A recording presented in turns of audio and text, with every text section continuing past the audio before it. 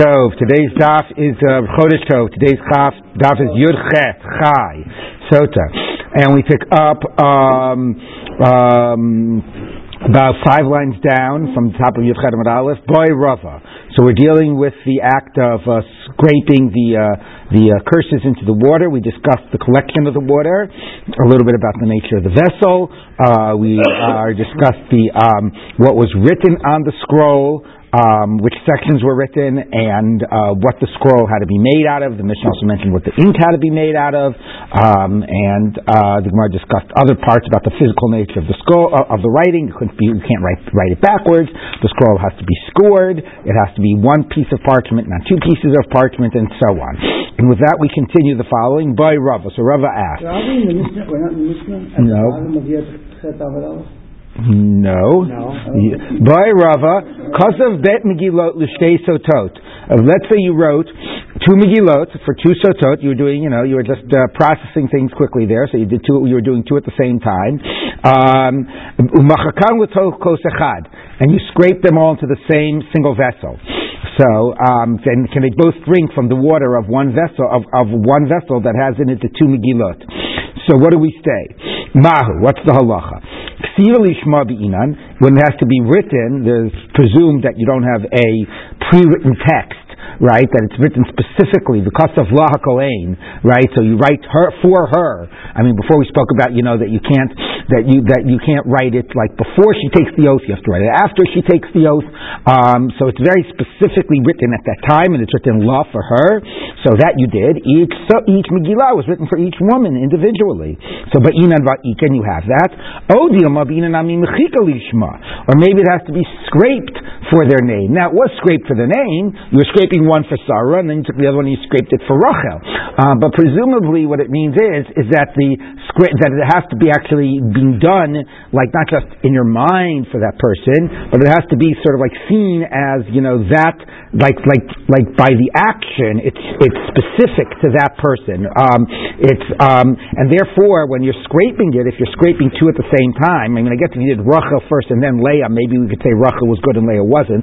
But let's say you were actually somehow scraping them both at the same time, then the act of scraping wasn't individualized for a particular person. Yeah, it's true. When your knife went on Rachel's parchment, it was for Rachel, and went on Leah's parchment, it was for Leah. But the whole sort of process, if you would, of scraping it and making the water, the process of making the water by the scraping was not individualized for this woman as opposed to for that woman. This was a water that was now being made for 2 women, and maybe that's a problem. Maybe it has to be individualized. The discussion the other day, but there's nothing individualized about this document. There's nothing in the text that's individualized. Right. But the Gemara is assuming, right, correct. But that is correct. There's no particular names and so on.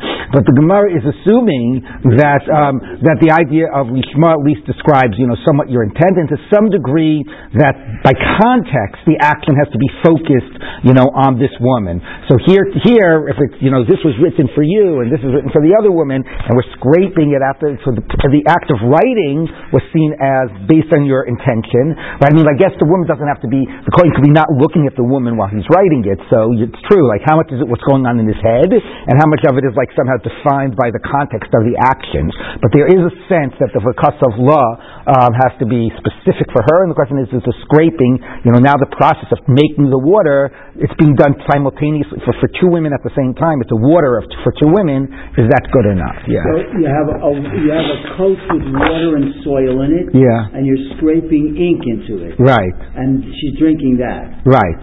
So the power ostensibly comes from the name of God floating around through the scraped ink. Presumably.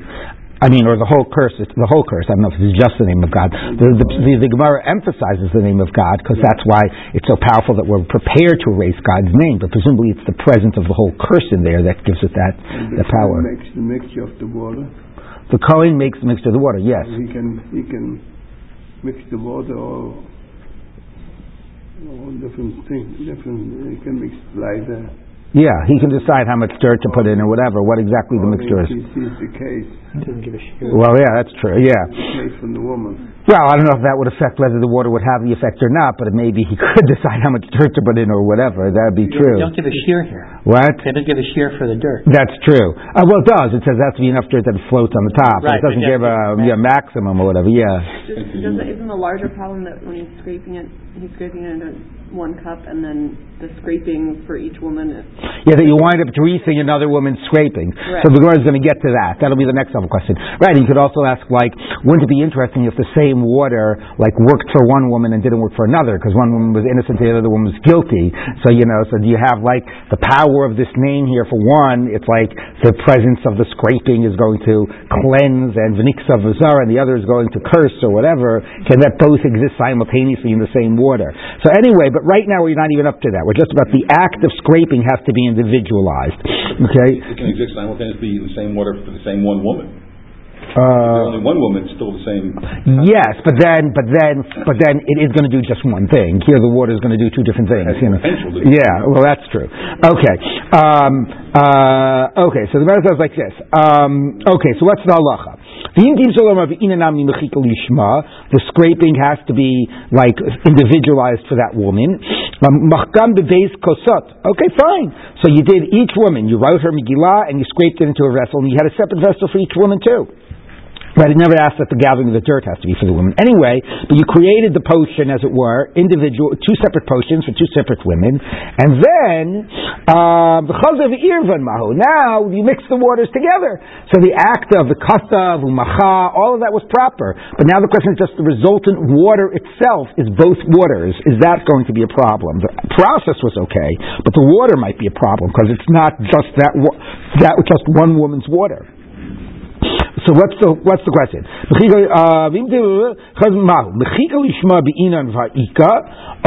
You need scraping and you did it for that individualized. Each woman is drinking water that isn't hers, and maybe that's the problem, right? That the actual drinking has to be just the water that was prepared for you. That's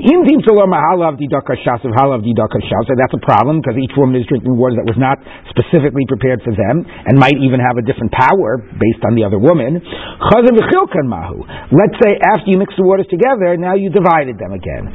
Okay? Mix them into two cups. You sort of did like a Sheva bracha. Exactly. You mix it into two cups and then you separate it out. Mahu. Yesh breira o ein breira. Do we say that the thing sort of selects itself out or not? We don't know.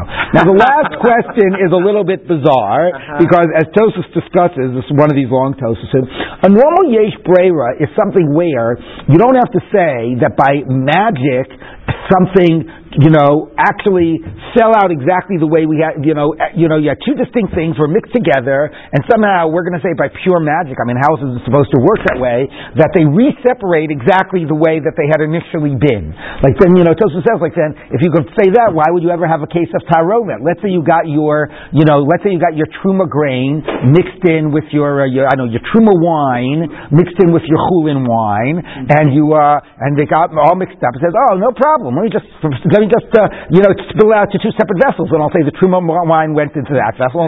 It's crazy. How could such a thing ever happen? Obviously something fully diffuses, and how we never would say such a thing. Normally, when we say yesh breira, it's the following type of an example. When we say yesh breira, it's a scenario where the thing had not been, as Tosfos said, it was never nikar mitchila. It was never initially labeled and then got mixed up. It had never been labeled at the outset. So, for example, let's say I were to say the grain that I will eventually take from this pile will be truma as of now, and then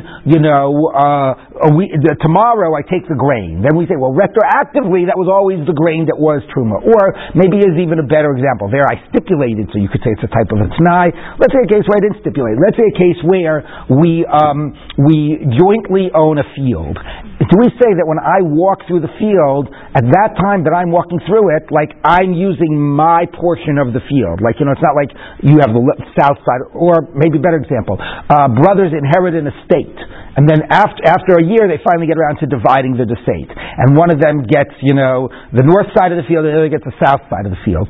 Do we say that we now say that the north side was always the one that was going to that brother, and the south side retroactively was always going to the other?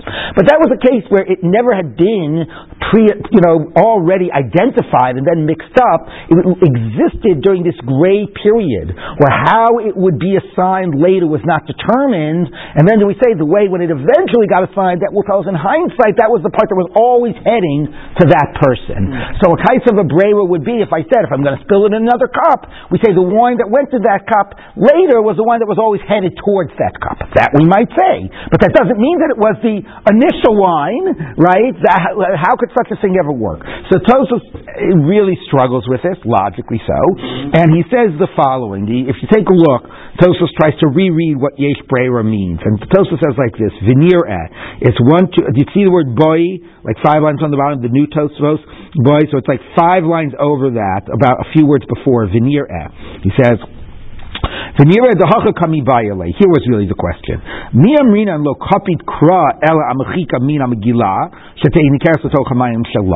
That the real concern is that the focus is that the scraping be distinct for that person.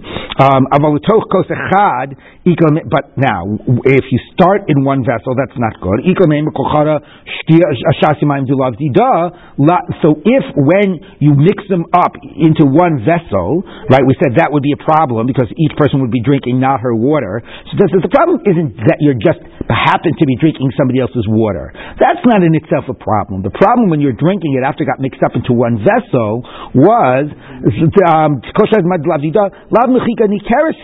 real problem is that if you scrape them into separate vessels and mix them together and both women drank from the same vessel, the fact that we're now both drinking from the same vessel sort of conflates the two distinct processes.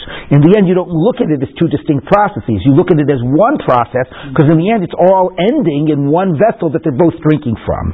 Okay, so that's the problem. The problem isn't just you can't drink water that wasn't yours. The problem is that it unites the two processes. If that's the case,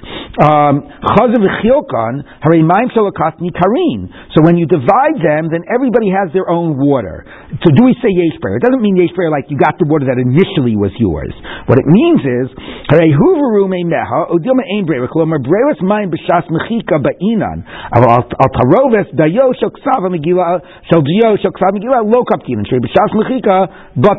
anyway, he goes on, it's not exactly clear, but I think what he's getting at, or it is clear, but I'm reading it too fast, but what he is getting at, I believe, is the following. He's saying, you're right, you cannot say yesh brera and magically it worked out that I'm drinking all of my water went into my cup and all the other person's water went into theirs. So we have to assume that the Gemara is really saying maybe you don't really have to drink just your water. You can drink somebody else's water. But the problem of being in the same cup is that it, in the end, brought the two processes together. And in the end, even though they started as separate, if it all ended in the same cup and each woman is drinking from the same cup, then it really is like a process that's not being done specifically for each woman. But if you happen to mix them and then you divided them again, then we can able to say, look, it was written for you, it was scraped for you, and you're drinking your own cup. You're drinking a cup that just you are drinking. It might have somebody else's water in it by accident. It got mixed up a little bit, but it's just your cup. Maybe that is sufficient to define it as a distinctive process for that woman and a distinctive process for the other. Okay, but Tosfos says there's no way you can say that in the end of the day, if it got mixed up and then you divided it, that magically you got all of your water and the other person got all of her water. Okay, so that's the Gemara's question. Do those things work? And the Gemara ends with all of that by saying teku. We don't know. The question stands, yes. You might also say that this solution has a certain efficacy depending on the individual. In other words, that the solution, when it's mixed, even though it's mixed, I'm just saying another possibility. Right. That it's like, there's this bottle, and depending on your... Right, so that would be the idea that you can't drink somebody else's because the solutions have different efficacies or whatever. Is that what you're saying? No, what I'm saying is like, here's a double portion in this bottle. Right.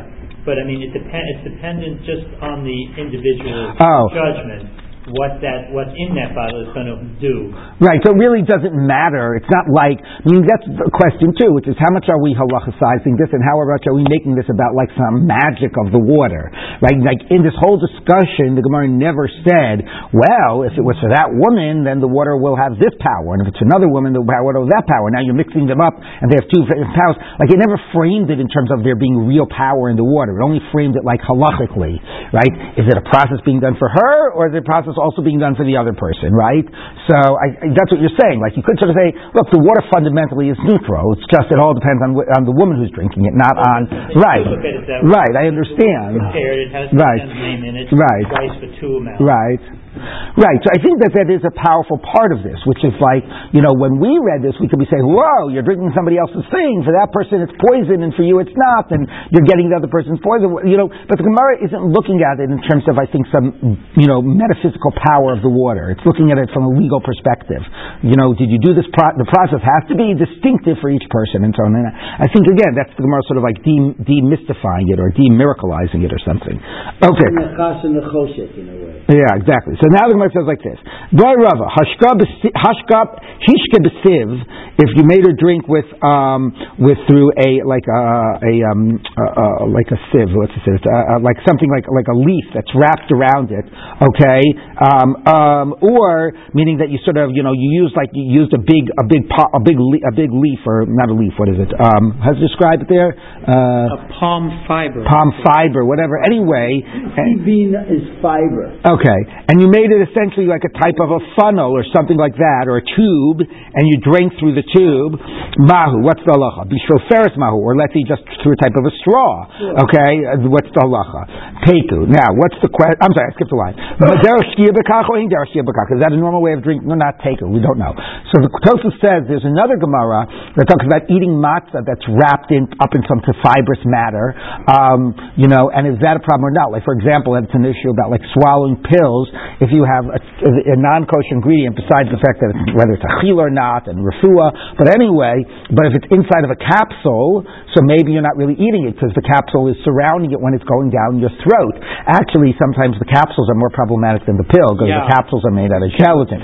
Anyway, but that's like the idea. The Gemara talks about eating matzah, karchan b'siv, and eating matzah when it's surrounded by a capsule. Is that considered eating or not?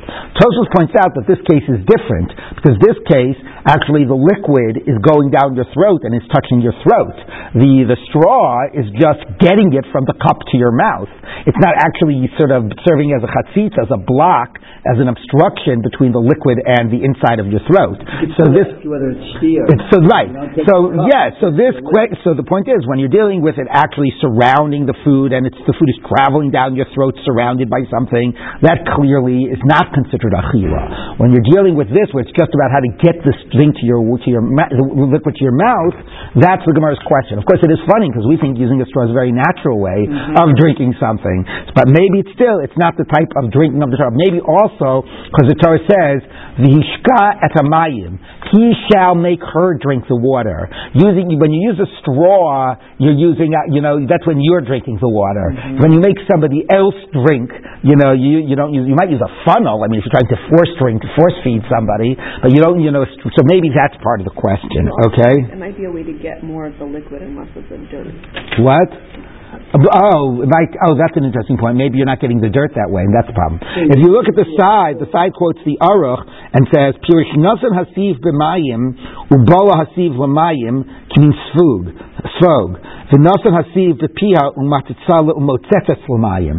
Okay, so you put some type of a leaf or some type of a fiber in the water. It absorbed the water, and then you took the leaf to your mouth and you sucked the water out of the leaf. Okay, so you're basically doing it. So that makes more sense why it's not derech shtia. Because if you're just using it as a funnel or as a straw, why is it not derech shtia? So that makes it a little more of an interesting case. So the Gemara says, "Teku." By Ravashi asked, "Nishbechu mehen v'nishtayru mehen mahu." Let's say you didn't have all the waters. Whoops, you stripped and some of it spilled out. Okay, and you're left with what remains. Is that okay? Teku. We don't know.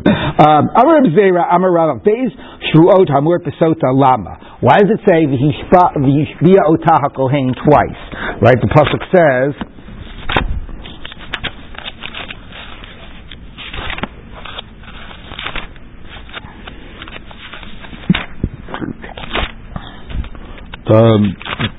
where were we? It says the following. It says,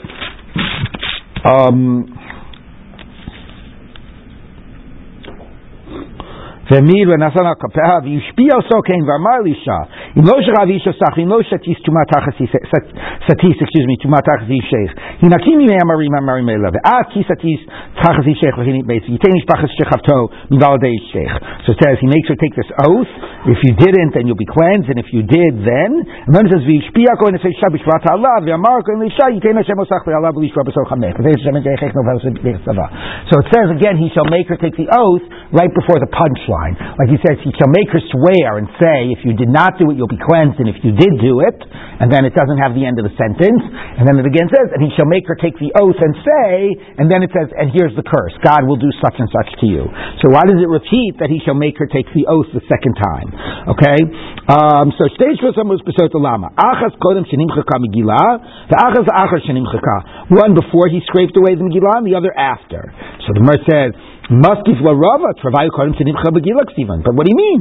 They're both in the same thing, and making her take the oath before the Megillah is scraped. You can't say that you do one after the Megillah is scraped. That's not where it's written. One is the shua with the curse, and the other is the shua without the curse. Okay, now actually that makes a lot of sense, because the first V'yishbiyah says, if you didn't do it, you'll be cleansed, and if you did do it, ... it didn't end the sentence.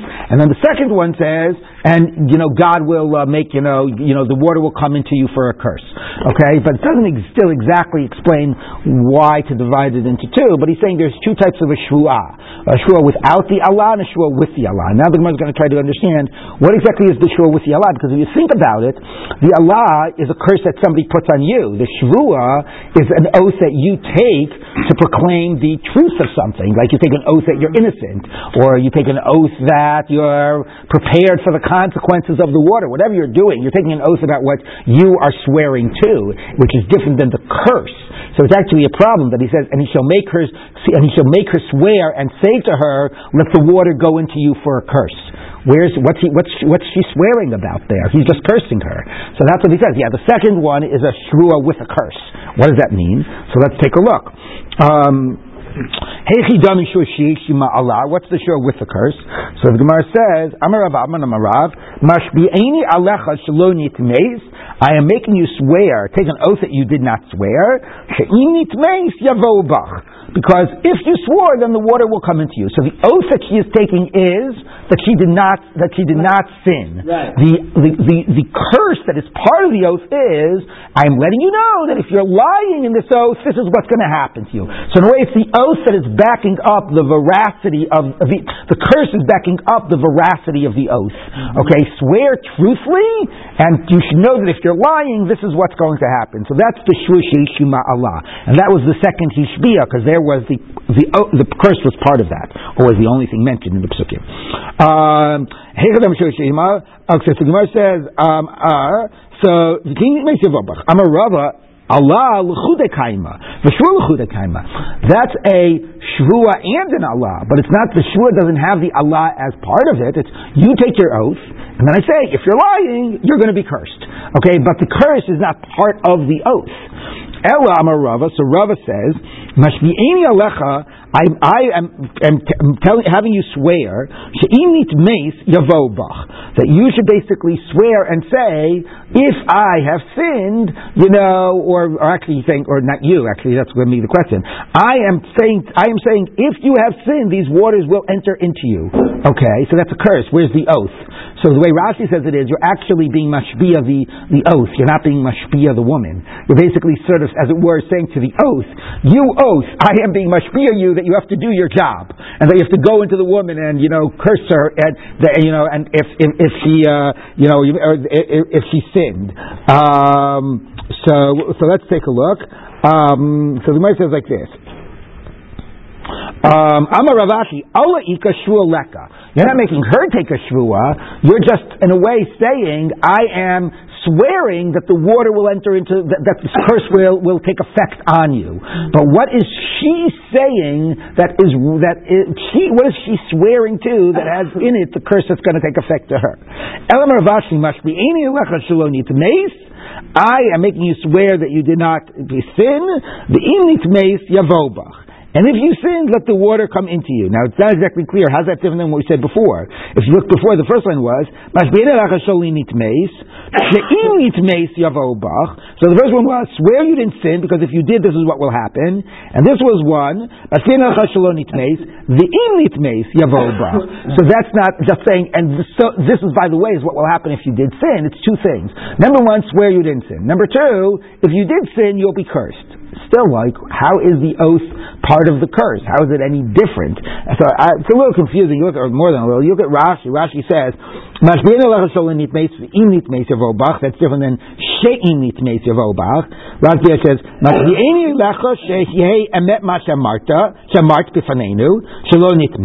so first you take your oath that you're telling the truth. That's the shvua.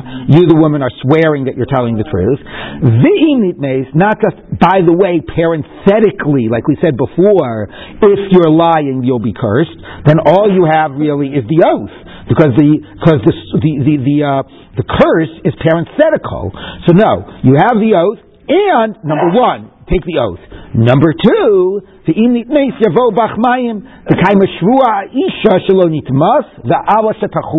Rashi is saying there's no way the woman takes an oath about the Allah. The oath is only a woman attesting to the own veracity of her statement. So basically there are really two oaths going on here. Number one is the oath that the woman takes. I'm swearing that I'm telling the truth. And the other is the oath that the Kohen is making, as it were, sort of like calling upon the curse to take effect on the woman. Like, sort of the same way like Moshe says, Hazinu Hashemayim lo, hey, dosi b'chem hayom es hashemayim v'esaretz. Like, I call on heaven and earth to be witnesses. So I'm calling on the curse.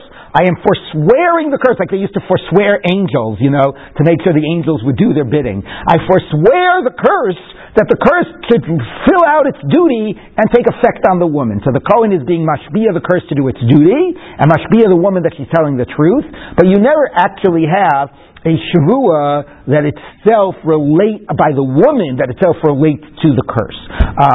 So because the shavua of the woman is only a testimony that she is telling the truth, so there's no way that the shvua could be about, you could have her agree to be, I accept the punishment that will come on me if I'm lying, but that's still not a shvua, like the shvua is still just about attesting to the veracity of her statement. So it's a complicated, like what exactly this tightrope is the Gemara is walking about, shvua sheyesh imo Allah. At the end of the day, it really seems like the way it's defining its terms, that's a shvua and an Allah, not some combination, not, of the two, but somehow they're being wrapped together. Okay, so now the Gemara continues. You can't testify against yourself.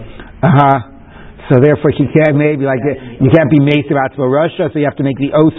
Yeah, maybe. Okay, let's take a look at the Mishnah. Amari Omer Amen Amen. What is she saying Amen Amen about? So Amra Isha Amen Amen. What's the double Amen? So Amen al Allah, Amen al Shvua. So we're back now to the Allah and the Shvua. Okay, so Amen, yes, because you said I'm making you swear that you're telling the truth. Amen means yes, I am swearing that I'm telling the truth. And here, Amen on the Allah, forget the previous Gemara, which I have always found very confusing, but the Amen on the Allah is what we were saying before. Let this water come in and curse you if you're lying. Amen. Yes, I accept. Forget the shua. Yes, I accept it. I assert that I'm telling the truth. That's the shua. Amen. And yes, Amen. I accept the punishment if I'm lying. The shua and the Allah. Fine. Amen means yes, I accept the punishment and I assert my truthfulness that I did not commit adultery, whether this man or even a man I wasn't directly suspected about with my husband. But I'm denying any adultery ever, against my husband. Okay, and we learn from this, by the way, this is a principle, and we learn in other places. The same way Sotah becomes a principle to learn by Tumah, Safek Tumah B'Rishus HaRabim, Safek Tumah B'Rishus HaYachid. Another important basis for other areas of halacha Sotah is the issue called Gilgul Shavua. That once you have an ability to get a guy up on the stand and make him take one oath, because you need a certain concrete basis to allow you to force a guy to take an oath in court. Once you're able to force him to take one oath, you can throw in anything you want to make him swear about. What you have to imagine then, like it's a real disadvantage to ever have to be, to ever get in a position where you have to swear about anything, right? So that's called Gilgul Shvua, like to roll from one Shvua to the next. So since the husband is entitled to make her take the oath about the man she's suspected about, she actually is being also forced to take an oath and to swear that she'd not commit adultery with any man. Yes. So we're saying she's answering Amen to her own affirmation? No. The Kohen says Amen, Amen. Amen, Amen. One Amen is to her own affirmation, declaration. No, meaning one to the Allah and one to the Shua. But that was the first point. But the second point is just, the second point, I wouldn't interpret it as like, I'm saying amen to what I just said. It's like when you say, I make you swear you didn't do this. Yes, I didn't do that. It's sort of like saying like, I didn't do that or anything like that. Sort of like the doubling is a way of sort of saying that and anything like connected to that, I'm asserting that I did not do. Okay? Of course, though, it's making me remember that famous line by, there was this guy, what's his name? Morgan Bass. You knew what I was going to say. What was his first name? Stanley? I forget his first name. Anyway, he's like Jewish philosopher, but he also had these one-line zingers. So he was at a lecture once, and somebody was up there and saying, yeah, whatever. And somebody was up there and saying, it's very strange that like a double negative is a positive, but a double positive isn't a negative. So he's in the audience and he says, yeah.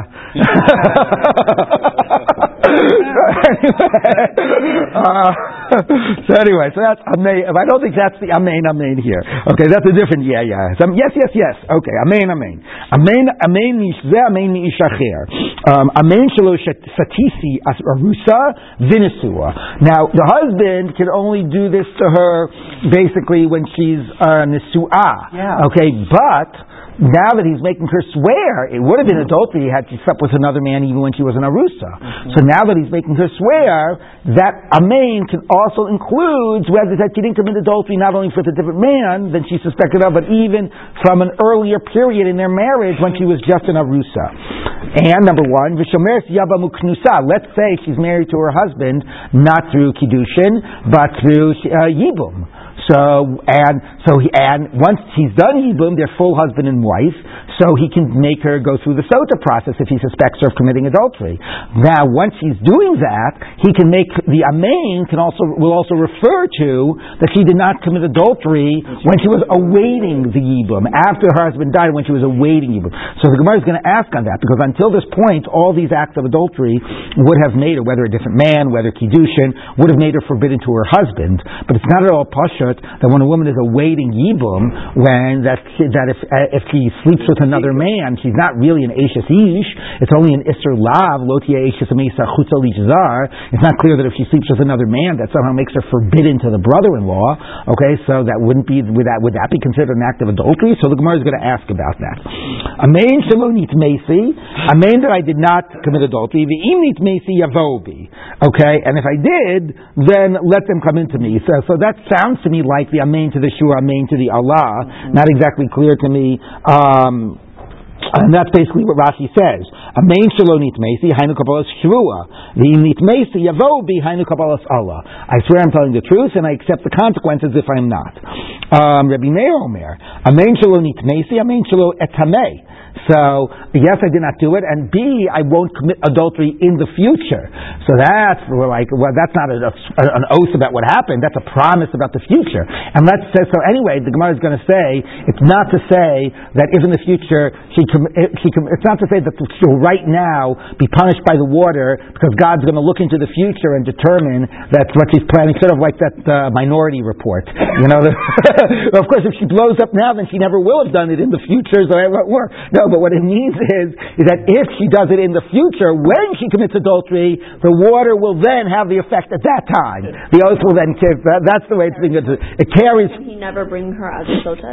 Excellent. So we're going to get to that. Yes, there's no double jeopardy. Very good point. Okay. Amen shelo etameh. Hakol shavim she'ein masni ima al kodem shetitareis. Everybody agrees. Rabbi Meir adds the future, but everybody agrees that you cannot make her swear about before kiddushin, because then whether she slept around or not, or whether she was married to another guy before she was married to this guy, it's none of this guy's business. Okay, so you can't make her take an oath about anything she did before kiddushin. And he can't make her take an oath, and even according to Rabbi Meir that thinks it can be future-oriented, it would not relate to time after they got divorced. If they were to ever get divorced, and she were to sleep with another man, let's say she even married a second husband and committed adultery with, against the second husband. It's none of the first husband's business. So his oath cannot, even if it can apply to the past, and according to Rabbi Meir, the future, it's only during the period of their marriage, not before their marriage and not after that marriage. Okay.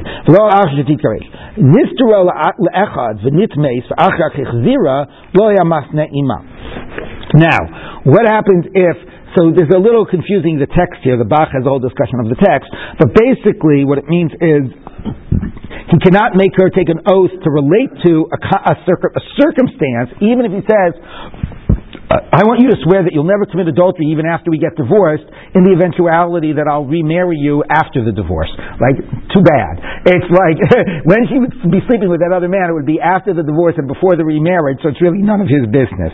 Okay? She can get married to the same husband under those circumstances. Yes, if she didn't marry a second guy in between, even if she slept with a second guy, she can go back to her first husband. Okay? Right, yes. It's only if she married a second guy in between.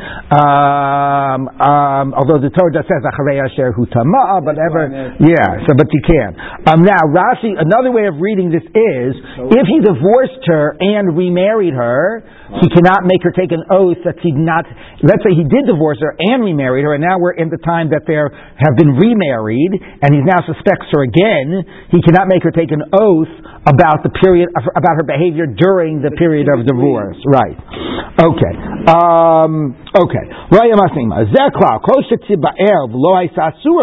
Any circumstance where she would have had sex, it would not make her forbidden to him. He does not have any ability to make her take an oath about the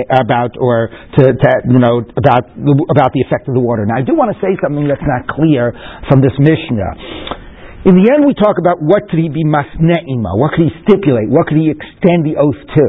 So when we say in the beginning that amen goes on when I was an arusa, when I was a shomer yabam, ish zem, ish acher, is that implicit? Or does he have to say that explicitly?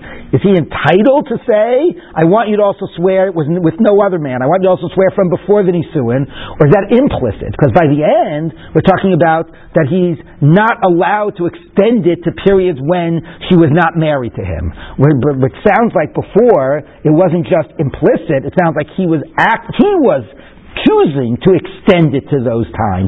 So that's not clear from the Mishnah. Whether we think that this other range of amen, that it could extend to, is that automatic? Or does he have to explicitly extend it to include those other cases? The verb matneh does not mean clearly it must be before. It does, but he uses matneh for the things he's not able to do. When it says what it does extend to, amen shelo shatisi arusa, shelo satisi arusa, velo satisi nisua. Amen means them, amen means it doesn't say that he was masne'ima. It just says that's what she's saying amen to. So, so that's my question. Okay, let's take a look at the Gemara. Amar Rav Hamnuna, Shomeres dabam shezinta asura liyibma. If the woman awaiting Yibum sleeps with another man, she is now forbidden to do Yibum with the brother. Why? Mimai, how do you know? Midiktani Shomer Yabam B'Knusa, that he can make her swear about her behavior when she was a Shomer Yabam. Iyamart B'Shlema Asura, if were she have slept with another man when she was awaiting Yibum, so she would be forbidden to do the brother. So Mishum Hachi Masne B'Hada, then he can make her swear about that. Then he can stipulate about that. Notice again the word Masne. He can stipulate. We're not talking about what is automatic. It sounds like he has to choose to stipulate that. Okay? But anyway, we understand how it could extend to that, because that would have been an act that would have made her forbidden. So that shows that doing that makes her forbidden. But if sleeping with a man when she's Shemet Yabam does not make her forbidden, how can he stipulate that the water and the oath extend to that behavior? The end of the Mishnah says, any situation in which if he had sex it would not make her forbidden, he cannot stipulate. So it's quite implicit in the Mishnah that if she sleeps with another man while she's Shomer Yabam, she's not able to undergo Yibum, that makes her forbidden to the brother-in-law. Okay? So let's take a look. So, Amri b'Marava, they said in Eretz Yisrael, that seems like a pretty darn good argument. Nevertheless, we don't rule that way. Why? How about the fact that the Mishnah is pretty clear that if a woman as a Shomer Yabam sleeps with a man, she's forbidden. So how could we not rule that way? We don't rule that way not because we don't think it's pshat in the Mishnah. He's right. There is pshat in the Mishnah. It's just that's just a das yochid. Hamani Rabbi Akiva. That's the opinion of Rabbi Akiva. The Amar Ein Kiddushin Tovsin B'Chayvei Lavim U'Meshavei Leikei Erva. Rabbi Akiva holds in general, not just by Shomer Yabam, Kiddushin is not binding by an Isser Lav. Take, for example, let's talk about a simple case of an Isser Lav. I don't know, a mamzer. Okay? There's also, let's say, a Kohen and a Grusha, but that's not an Isser, that's Shaveh B'Kol. So we'll take an easier Isser Lav, a mamzer. Okay? Or Lo Yavo Amaniyamo Vi B'Kal Hashem. So you have an Ammoni ger. Okay? And you try to do Kiddushin. Is it binding? So the basic halacha is, yeah, it's binding. You're over on an Isser, but it's binding. Rabbi Akiva says, no, it's not binding. It's anything that's prohibited, even b'diavad, the Kiddushin won't be binding. Now, let's ask another question. What type of sexual act creates a mamzer? So the basic halacha is when a Isser Kares is violated. Okay? So if a guy sleeps with his sister, or with a married woman, those are the two most obvious. Interestingly, Need is an exception to that. Okay? But with an Arayas or an Eishes Ish, that's an Isser Kares, mamzer is created. What about if, I don't know, a guy sleeps with if a mamzer is created, but that's for different reasons. A guy sleeps with Ammoni ger, okay? So, or that doesn't create a mamzer. That's an Isser Lav. That's not an Isser Kares. So Rabbi Akiva says, no, the same way that there's no Kiddushin with this other person, like it's the same logic. If Kiddushin isn't possible, then the relationship is fundamentally excluded, right? It's not just prohibited, it's fundamentally, not unable to be a relationship that has any effect. Therefore, the product of that is also a mamzer. So Rabbi Akiva says that there's no Kiddushin with Chayvei Lavim and the child is a mamzer. That's sort of, now it's a question whether that is exactly what Rabbi Akiva said and how the Gemara extends what Rabbi Akiva initially said, but that's the basic approach. So what the Gemara is saying is the following. What's the logic to say that the woman is forbidden by a case of Shomeret Yabam? Normally, the only time a woman is forbidden on her husband is when she commits like adultery, which is the use of Eishes Ish. Okay, I'll explain it to you again. So normally, a woman is only forbidden to her husband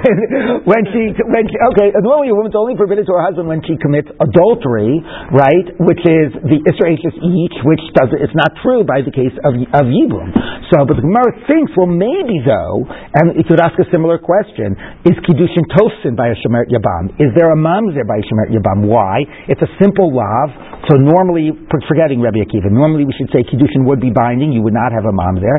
But maybe since conceptually it's a continuation of the dead brother's marriage, and it's seen as resting in potential and waiting to be actualized, so even though it's only a lav, it's not an Isser Misa, etc., but it's a quasi-marriage already to the second brother, so maybe that's enough to say that Kiddushin won't be binding to another man, the child will be a mamzer, and so on.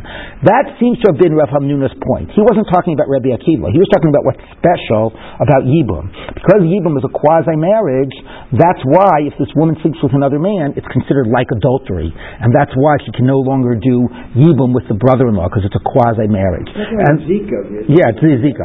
And then the Gemara comes back and says, no, it's not special about Yibum. It's not something that would be our general approach. We do not look at Yibum this way, and it's not a special status of Yibum. This is just part of a general position of Rabbi Akiva that would say this by any woman who's forbidden by a lav. So it's not because Yibum is a quasi-marriage that is a type of a quasi-adultery that makes her forbidden, that would make the child a mamzer, that would make Kiddushin not binding, etc. This really would be just because of the special weight that Rabbi Akiva gives to any Isser Lav. And therefore, now of course it's a little different, because this is the only Isser Lav that relates to a binding between a man and a woman. Meaning if a woman is a Mitzri ger or whatever, or he's an Ammoni ger or whatever it might be. So, but what does it mean? It means that they can't get married. But it doesn't mean if the woman sleeps with another man, because there's no relationship to impact. The only time there's a relationship to impact through an act of sex is either marriage or Shomer Yabam. Otherwise, there's never any defined relationship. So there's never any other example of an Isser Lav that makes a woman forbidden to a man, through that act. There has to be a type of a cheating on the guy, which only exists through marriage or Shomer Yabam. But nevertheless, what the Gemara is saying is, this is not a special status of Yabam that everybody would agree to. Yes, you wanted to say because it's quasi-marriage. Actually, that's not true. If you put Rabbi Akiva aside, if a Shomer Yabam sleeps with another man, she's not forbidden to the brother-in-law, and the child isn't the mamzer. And if she accepts kiddushin from another man, it will be a binding kiddushin. This is just Rabbi Akiva's position that generally treats Yisrei Lavin very weightily, so according to him, that's why she's forbidden to her husband. Rabbi? Now, you had a question before? But we don't, that line in Kippa where it's like, you should yell at Rabbi Akiva and write that he's creating too many mamzer. Yeah. We don't go by that, right? Right, we don't pass on Rabbi Akiva, which is what the Yerushalmi said. You're right in interpreting the Mishnah that the Mishnah assumes that the Shemet Yabam who sleeps with another man is forbidden to her husband, but you're wrong in assuming that that's a unanimous opinion and we pass it that way. It's all part of a Rabbi Akiva package who gives extra weight to Yisrei Lavin. Yeah. Rabbi Akiva would apply that statement to a married man who has sex with a familiar, with another familiar.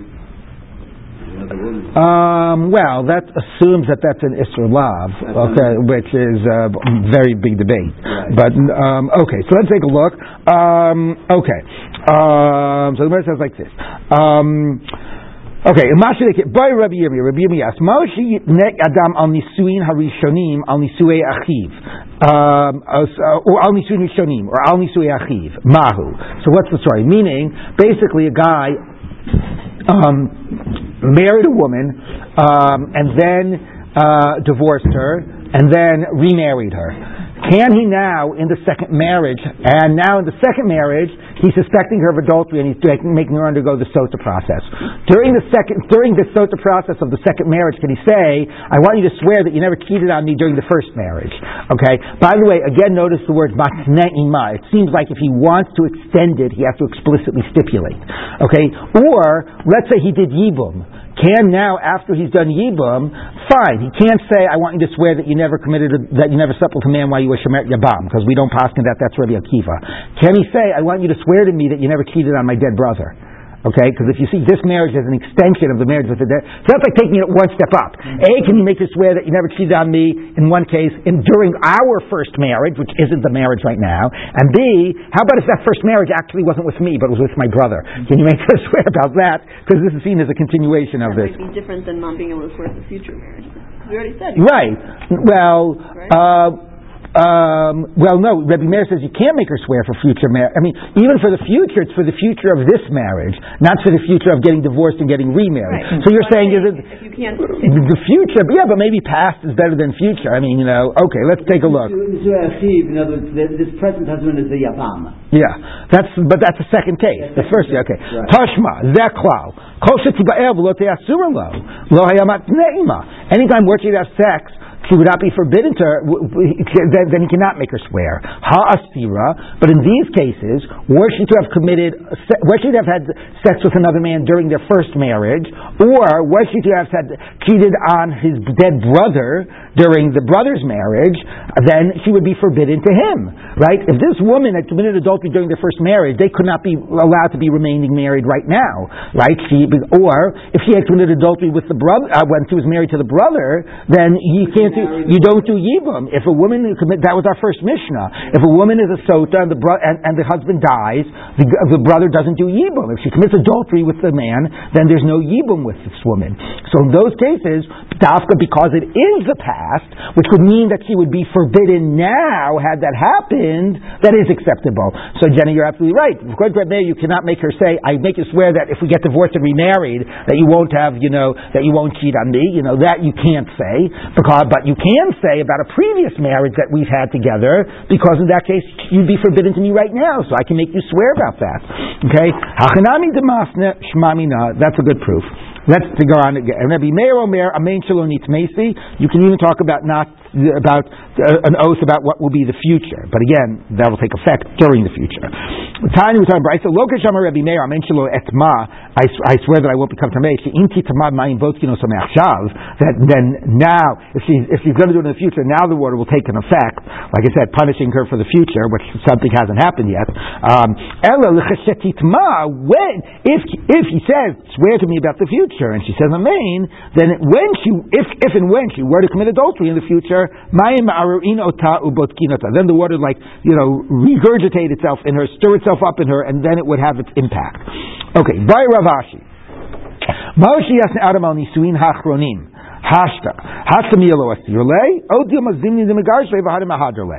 So, can a man make her swear on the second, on the remarriage? So this sort of seemed to be what was sort of, what was sort of being referred to explicitly in the Gemara. In the Mishnah. Hold on, let me just double check Rashi, make sure I'm explaining this correctly.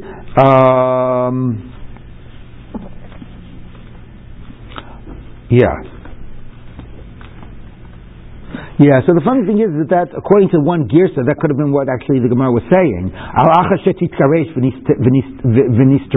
But anyway, this is the question he's asking. According to Rabbi Meir, that she can swear about the future, can you make her swear that if we get divorced and remarried, you won't cheat on me then? Okay, so, no, I'm sorry. The Mishnah says that you can't make her swear that if we get remarried, you won't have cheated on me in the interim. Right, that was the Mishnah. That you can't make her swear that she won't have cheated during the interim. So now we're saying, can you make her swear about the future that you won't cheat on me if we get remarried during our second marriage, okay? Because we've already established that she could be made to swear that she didn't cheat on him during the first marriage, because then she would be forbidden right now. So according to Rabbi Meir, that it can also be future-oriented. Can you say, I want you to swear that you won't cheat on me later in our marriage, or if we ever get divorced and remarried, you won't cheat on me then either? Can that also work? Okay, because if she were to do that, he would be forbidden to him at that time. Okay, so let's take a look. Now, if she wouldn't be forbidden in the context of this marriage, so maybe, if she were to cheat on him in a remarriage situation, it wouldn't be forbidden in the context of this marriage, so maybe he can't make her swear. Nope, sometimes he'll divorce and remarry, and if she were to do it then, she would be forbidden to him in the context of the second marriage, so maybe she can make him swear, he can make her swear right now, that she won't do that. She won't cheat on him even in a second marriage. Tashma, come in here. Everybody would agree that he cannot make her swear, like stipulate about her, regarding the time before the marriage, and not after she gets divorced.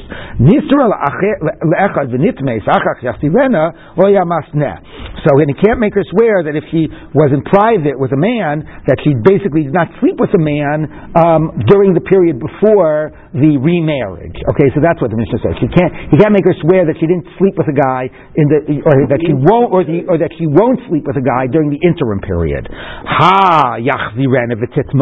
But regarding whether sleeping with a guy after the remarriage, the Mishnah does not say he can't do that. Presumably he can do that. Shma mina. So basically it works very nicely in parallel. He can make her swear that she didn't cheat on him during a first marriage, if this is a second, if he was married to her in the first marriage, that was a different guy.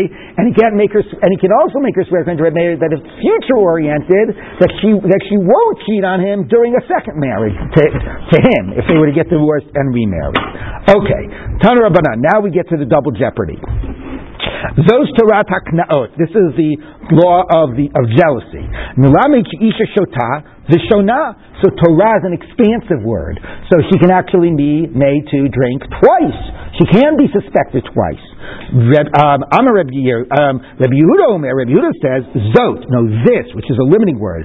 So no double jeopardy. She can't be made to drink twice. Rabbi Yehuda, said Rabbi Yehuda, so Nechunya, the digger of wells, testified to us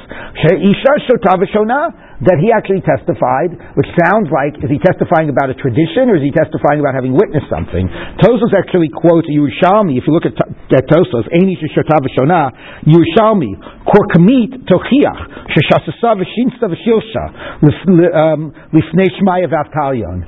Okay? So actually, testifying that it actually occurred, somebody wrote a book called Hatekes Shelo Haya, the ritual that never happened, about Sotah. So actually, according to the Yerushalmi, it actually did happen, and there was one woman who it was done 3 times with her in front of Shrine of Time. Must be she was innocent at least the first 2 times. Okay? So anyway, so the question is, so when he says that this person testified, did he testify to a tradition of a halacha, or did he testify to actually having witnessed it? But anyway, so Nechunya Chofer Shichin testified that she can be made to do it twice.